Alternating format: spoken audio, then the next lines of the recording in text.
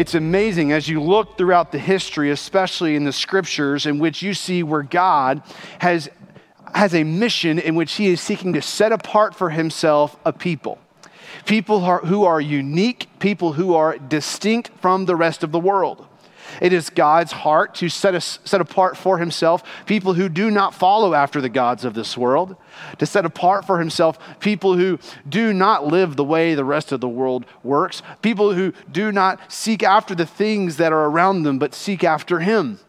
In fact, in Leviticus chapter 20, verse 26, the Lord says, "You shall be holy to me, for I, the Lord, am holy and have separated you from the peoples that you should be mine."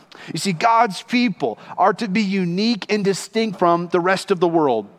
God made us to be different, to think differently, to live differently, because our desires are different than the rest of the world around us. And the question I want us to answer this morning is this: how? How in the world do we as followers of Jesus live as exiles, as people who are not home yet? How do we represent Christ while living on this earth? Well, we see the answer in Titus chapter 3. Let me show you. Grab your Bible and turn with me to Titus chapter 3.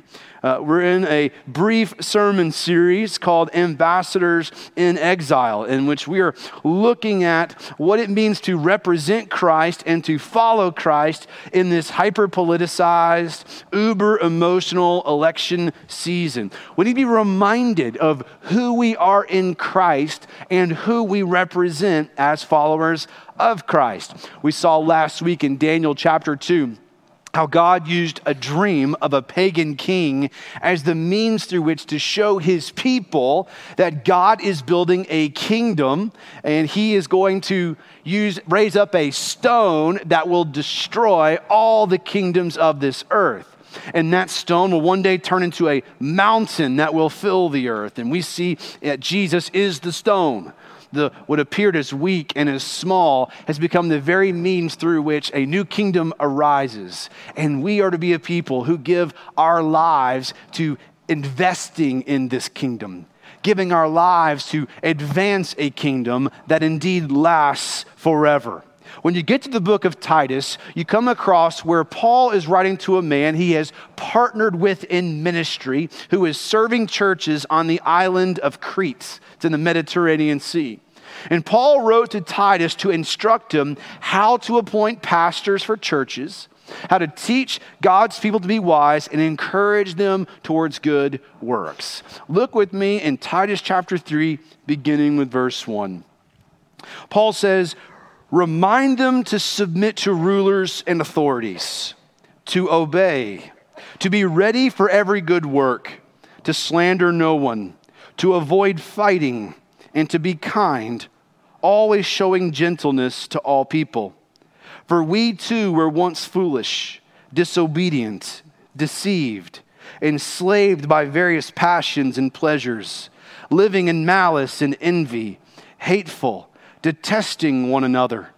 But when the kindness of God our Savior and his love for mankind appeared, he saved us, not by works of righteousness that we had done, but according to his mercy, through the washing of regeneration and renewal by the Holy Spirit. He poured out his Spirit on us abundantly through Jesus Christ our Savior, so that having been justified by his grace, we may become heirs with the hope of eternal life. This saying is trustworthy. I want you to insist on these sayings, so that those who have believed God might be careful to devote themselves to good works. These are good and profitable for everyone." The churches on the island of Crete, they needed godly leadership. They needed clear direction and biblical instruction. So we see here Paul laying out what it means to be countercultural, to be a people who are unique and distinct from the rest of the world. And so I want us to do this morning is I want us together to notice in the text how believers are to represent Christ in a land that is not our home. I want you to see first that we are to submit to governing authorities. Paul is instructing Titus to remind believers, verse 1, to submit to rulers and authorities. Just as you and I, we have reminders on our phone. Maybe you have a reminder to help you remember to take your medicine. Or just as we have to remind our children to brush their teeth. Here we see Paul telling Titus, remind God's people to submit to rulers and authorities. Now, we need reminding because we forget. We have spiritual amnesia. All of us are guilty of this. This is why throughout the Old Testament we see where God tells his people, remember, remember, remember. Teach these things to my people over and over. One of the reasons your soul needs Sunday morning gatherings is because you forget and I forget. We need to be reminding one another weekly, regularly, as we gather around the Word. We need the Lord to remind us of truths and promises that He has made. Well, here we see where Paul is telling Titus, remind God's people. Remind them of this is how we are to live. Now think about this. These first century believers did not have tax exemption when they gave to the local church. These believers, they didn't have the First Amendment to give them the freedom of worship or of assembly. Many believers lived under governments that despised them because they kept saying that there is a king and there is a Lord that is greater than Caesar. And yet here they are being reminded, submit to the authorities above you. And here you and I sit. And we are to be reminded once again to be submissive. Now that's a word that we as Americans don't like very much. Because when we were first established, we made sure that the British government understood that we don't submit to anybody. So when we are called to submit by Scripture, it is something that is contrary to what we are used to as Americans, but it's also contrary to our nature as those who are sinful, those who are fallen. We don't want to submit to anybody. Nobody telling us what to do. And yet, to submit to a king or a Caesar or a government leader, though it feels repulsive, it's biblical. Because hear me, if you do not submit, you cannot be a believer. Kenneth, what are you talking about? You see, being a believer in the Lord Jesus Christ requires submission. You must first submit your life to the Lord Jesus Christ before you can be a believer. You see, it's not where you say, I believe in Jesus and I go live however I want to. To be a follower of Jesus Christ does not mean that you're the sun and he's a small planet revolving around you. That's not how it works. It's, in fact, the opposite. Jesus is the center. And when you give your life to Christ, He is one now is Lord over your life. You gladly submit to Him and His leadership. And indeed, He is the one who's in the center and you revolve your life around Him. This is what it means to be a follower of Christ, is that Jesus is Lord over every part of you. Your heart, your mind, your life. Jesus is Lord over your time, your wallet, everything you do. Jesus is Lord. You gladly submit to Him. And now out of the overflow of your submission to Jesus, we then submit to those whom God has placed in authority over us. The word Paul uses for submission here, it's a military term.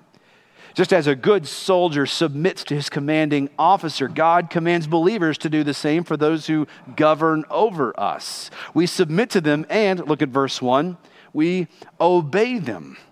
See, when the government commands people to do something, the response is submission and obedience. We follow the lead of those whom God has placed in authority above us. This is what God designed governments to do.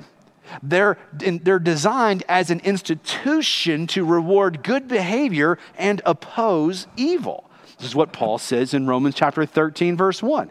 He says, let everyone submit to the governing authorities, since there is no authority except from God, and the authorities that exist are instituted by God. So as followers of Jesus, we are to be submissive and obedient to the governing authorities that God has placed over us. Simon Peter hit this in his first letter. In chapter 2, verse 13, he says, submit to every human authority because of the Lord. Isn't that interesting? Do you see that connection he made there? Whether to the emperor as the supreme authority, or to governors as those sent out by him to punish those who do what is evil and to praise those who do what is good. Honor everyone. Love the brotherhood. Fear God. Honor the emperor. Now remember who the emperor is, who Peter and Paul are talking about in that moment. It's Nero. Nero was a lunatic. Nero, the emperor of Rome, would gather believers and snatch them from their worship gatherings, dip them in wax, and set them on fire as human candles for his garden parties. This is the same Caesar who set the city of Rome on fire and blamed believers, blamed Christians so that they would be persecuted.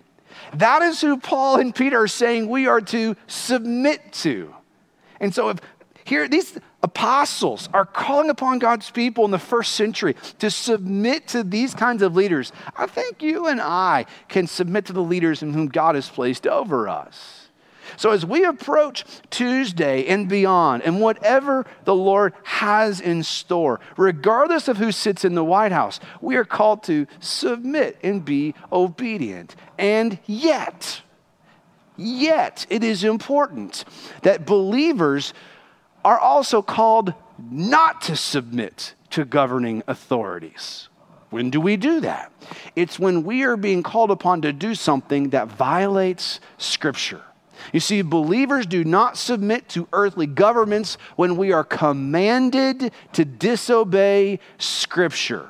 And we see this all throughout the Bible. We see it in Exodus chapter 1 when the Pharaoh commands the Hebrew midwives to kill every Hebrew baby boy as soon as it's born.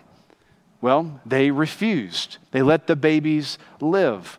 We see it in Daniel chapter 3, where King Nebuchadnezzar commands everyone to bow down to the golden image. Well, Shadrach, Meshach, and Abednego, they refused. We see it in Daniel chapter 6, where they're commanding no one can pray to anyone but the king.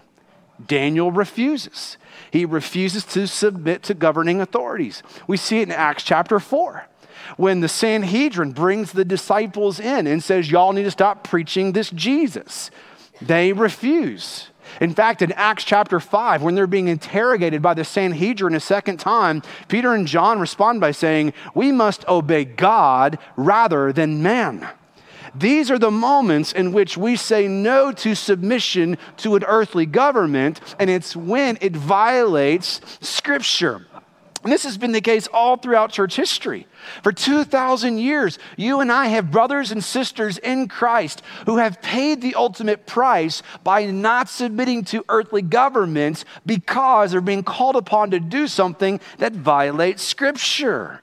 We see it in Polycarp, Justin Martyr, Dietrich Bonhoeffer, John Huss, and thousands upon thousands of other believers who have given their lives for the sake of Christ. William Tyndale believed that the Bible should be available and translated into a language that the common people should be able to understand.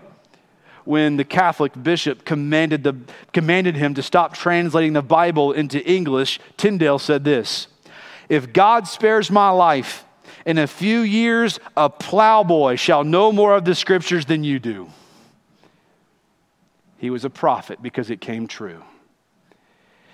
If you have an English Bible in your lap right now, it is due in part to the sacrifice of men and women like William Tyndale, who would be strangled and set on fire, and he would pay the ultimate price.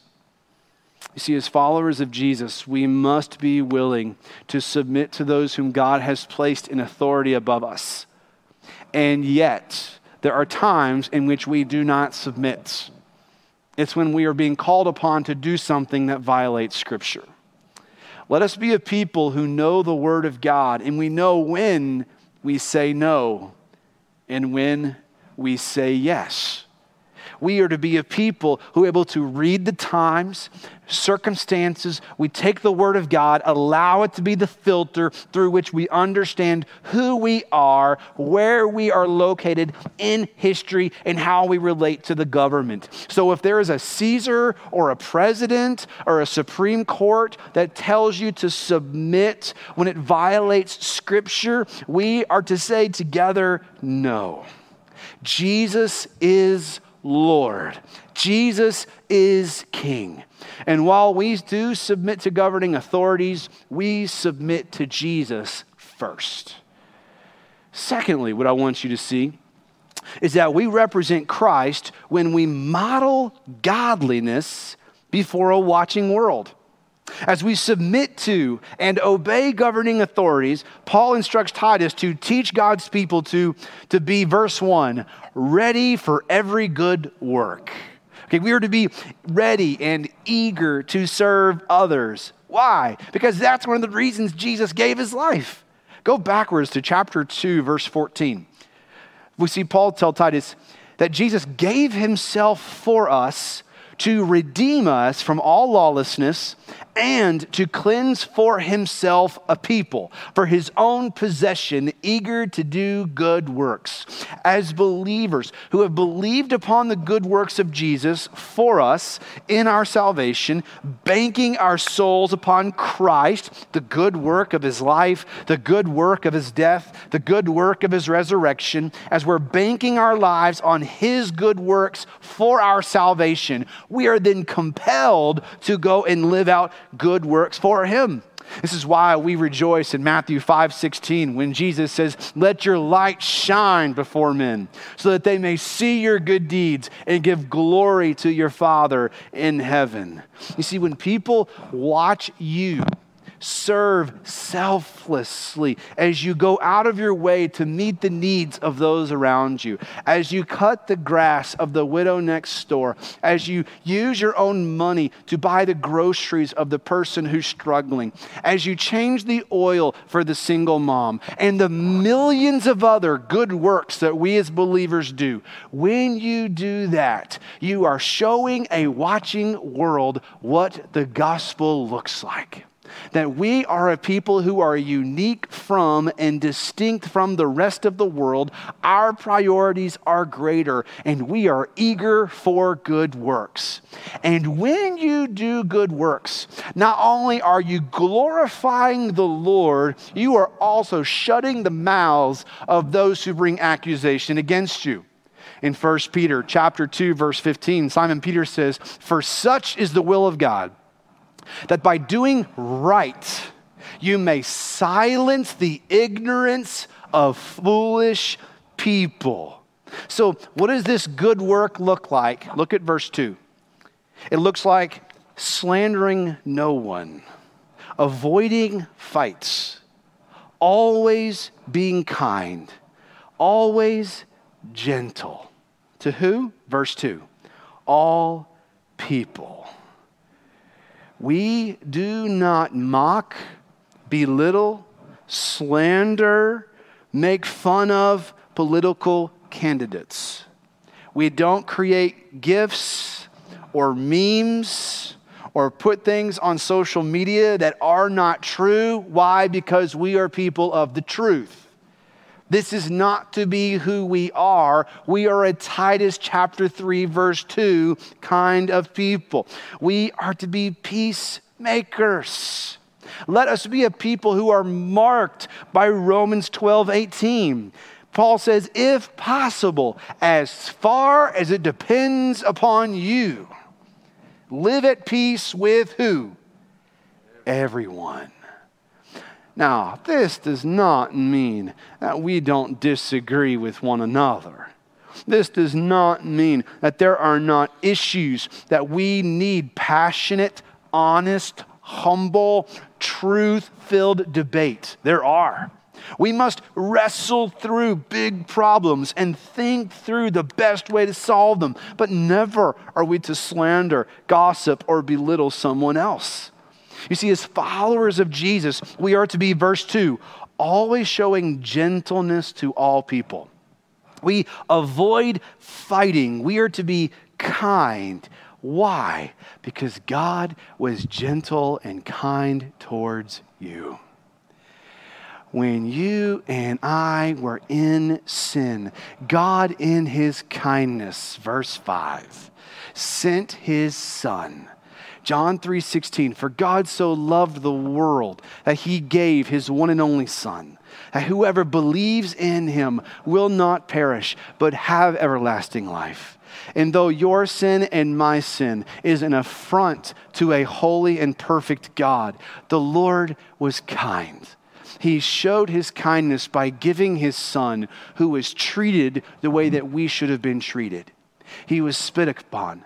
He was mocked. He was gossiped about. He was slandered. He was executed. That was the treatment we deserved because of our sin. But Jesus stepped in and took it for us. He shows the kindness of God by stepping in our place and taking it on the cross for us. For it was on the cross, as the Pharisees wagged their heads and talked their trash, as the Roman soldiers mocked Jesus, as the thief on one side doubted him, Jesus still cried out, Father, forgive them, for they don't know what they're doing. We see the gentleness and the kindness of God in Jesus. And when we see how God has been kind and gentle towards you, it compels us to be kind and gentle towards one another. And this is how we are going to be different in our culture. As everyone has their social media on caps lock, screaming at one another, may it not be so among you. We are a people who are unique and distinct from the rest of the world. Our blood pressure does not rise and fall based upon polls or who is in the White House, because we have a king who is seated in heaven and he's doing just fine. Our hope is in this ruling and reigning king who is soon returning and will one day crush every earthly kingdom that competes with his. So as followers of Jesus, as we pick up our cross and as we follow him, we walk as he walked. We talk as he talked. We must never be crude, vulgar, arrogant, or self-promoting in our speech. So here's your challenge. Some of you are about to throw something at me. This week's challenge: audit your social media posts and text message threads. Go back, examine, comb through. What have you said publicly that you should not have said? What have you sent that you should not have sent? Let us make sure that when we post, text, speak, whatever it is, it's true, it's humble, it's Jesus honoring, it's honoring to the person whom we disagree with. Why? Because we used to disagree with Jesus, and he was kind and he was gentle towards us. See, we are Christ's, and we are ambassadors for Christ. If we get caught up in politics, you're going to begin to view those who vote differently than you as enemies rather than the mission field. Please don't miss that. Those who vote differently than you are not the enemy. They're the mission field for whom Christ died. He gave his life for all. So let us be a people who remember that we only have one enemy, and it's not those who vote differently than us. Our enemy is Satan. He is the one whom we are waging war against. We are looking unto Jesus and trusting in his victory, and we continue to march forward And we are to be a people who fix our eyes on Jesus, who do battle against the kingdom of darkness by praying, getting on our knees, crying out to Jesus, opening up our Bibles. Keep your Bible open. Stay there. Get in the Word. You need it. Not because I said so. It's because God said so. You need the Word of God, especially in COVID days, especially in politically tumultuous days, especially when we don't know what the future holds, which, by the way, God is reminding us we really didn't in the first place. He's humbling us, isn't he? What a gift. I find myself griping way too much. What a gift that God right now, he is sifting the church. Who's going to remain faithful? Who's going to stick with King Jesus? Who's going to keep following him even when it's not convenient? This is what it looks like to be unique, distinct from the rest of the world. Thirdly, we are to remember, oh, this is such good news. You are not who you used to be. Paul reminds Titus, you're not who you used to be. Verse 3, for we too were once, I love the past tense, foolish, disobedient, deceived, enslaved by various passions and pleasures, living in malice and envy, hateful, detesting one another. This is who we used to be. Before we knew Jesus, this is what we were like. And so before we mock or slander someone who does not know Jesus, let us remember that we used to be just like them. And we are not to be a people who get angry with lost people because they're lost. They don't know Jesus yet. I said and did some foolish, stupid things before I knew Jesus. Because I didn't know Jesus. And right now, we look around our world and our culture, and there's a lot of people who don't know Jesus. And so let us be gracious and patient and let your light shine before men so they may see your good deeds. We see here Paul lays out that the gospel declares that in Jesus, you are not who you used to be. Though sin and selfishness and pride and foolish behavior marked you before, the good news of Jesus is that he declares that you're no longer defined by those things anymore. Last week, I had lunch with a man who was a compulsive gambler. He gambled so much that he lost everything. He was receiving text messages from the bookies, pay up or else. Well, something crazy happened. His wife got saved. She gave her life to Jesus. And he saw that she was so transformed by the gospel, he knew, oh my goodness, what is happening?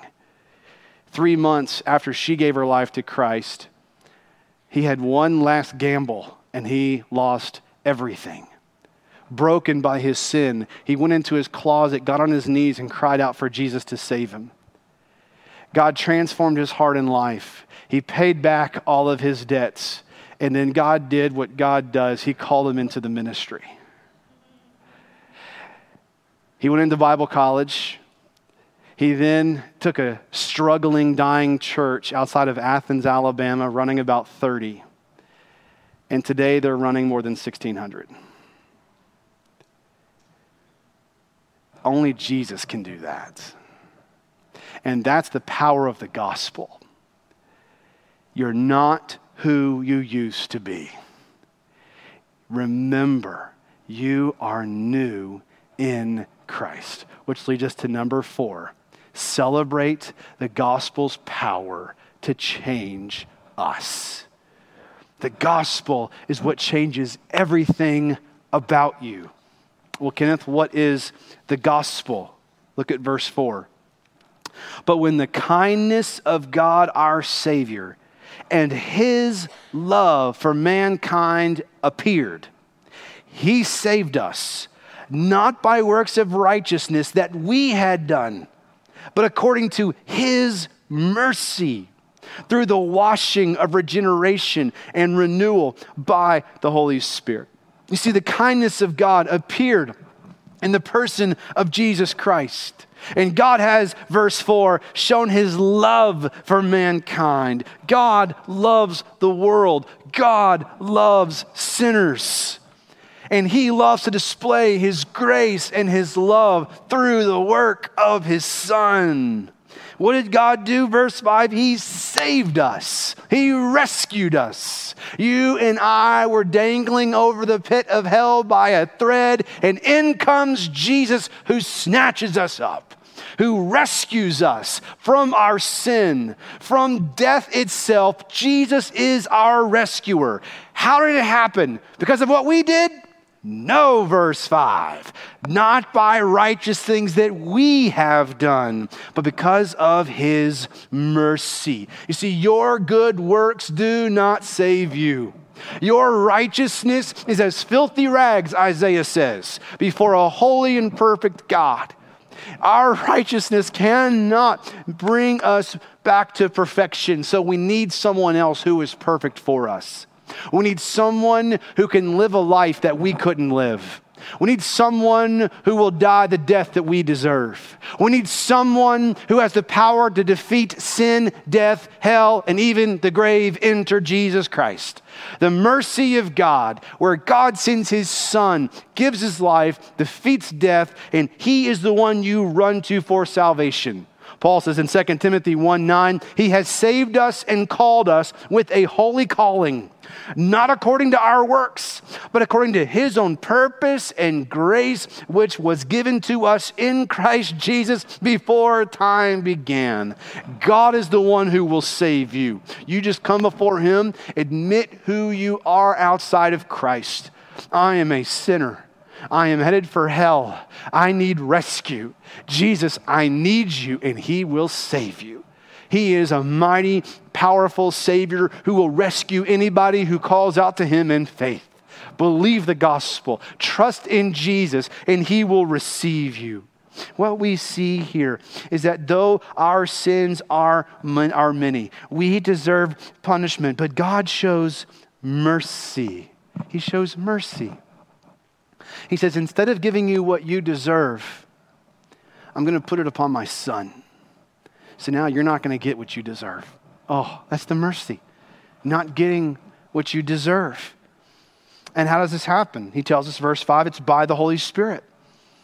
The Holy Spirit. When you hear the gospel, when someone tells you about who Jesus is and what he has done, the Holy Spirit then takes their words and he makes them make sense to your heart. And he is the one who regenerates you, verse 5, and then he renews your heart. That word for regeneration, it means a transformation of the heart. It is a new birth that takes place. This is a John chapter 3, verse 3. When Jesus was talking to Nicodemus, he told him, I tell you, unless someone is born again, he cannot see the kingdom of God. But when you believe the gospel, the Holy Spirit opens your eyes of your heart to understand the gospel, and he changes your heart. He regenerates your heart. So that 1 John 5:1, everyone who believes that Jesus is the Christ has been born of God. For it's from the heart that we are regenerated that then leads to new life. That's what we see there with a renewal. God transforms your heart and he gives you a brand new life. 2 Corinthians chapter 5, verse 17, Paul says, if any man is in Christ, he is a new creation. Old things have passed away. Behold, all things have become brand new. God transforms you from the inside out. You don't got to go clean yourself up and then come to Jesus. You come to Jesus and he will clean you up. You believe the gospel, trust in him, and let him do the work that only he can do. And it's amazing how the Spirit, verse 6, he does all of it, even to the point where verse 7, you're justified by grace. You're made right with God. You have a perfect and permanent salvation in Jesus. And it's a free gift. You don't earn it. You don't deserve it. And now by his grace, verse 7, you are an heir. You're an heir. You have an inheritance. This is what God's done for you in Jesus. For Romans 8, The Spirit testifies with our spirit that we are children of God. And if children, then heirs, heirs of God, and fellow heirs with Christ, provided that we suffer with him. Indeed, we have an inheritance, 1 Peter 1, that does not fade, spoil, or perish. Boy, is this not good news, church family? This is how we're unique. This is how we're distinct from the rest of the world. We treasure something that's far greater than our hands can get or money can spend.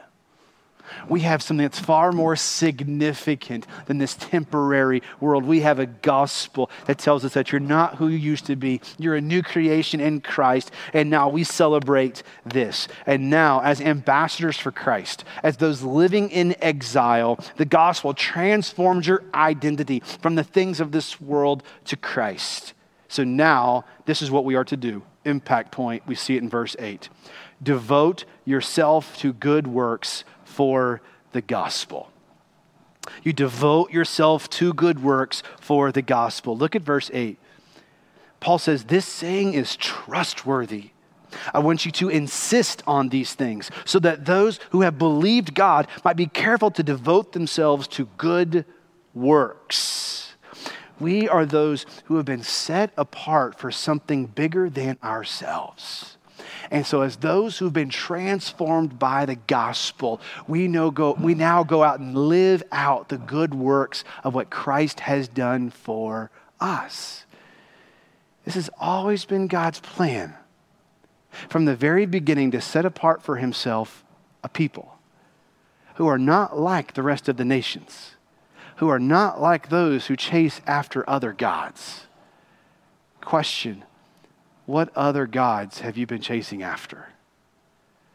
Maybe it's personal gain in the workplace, financial improvement, trying to make money the most important thing, social status in the classroom, in the hallways, or even in the community. Maybe you've been pursuing after a political victory, seeing that as more precious to you than Jesus. May I say to you, that's not you anymore. You're a follower of the Lord Jesus Christ. He is the one who defines you now. So you now align yourself with him and give your life towards good works for the sake of the gospel. Not good works to make your name great, but good works to make his name great.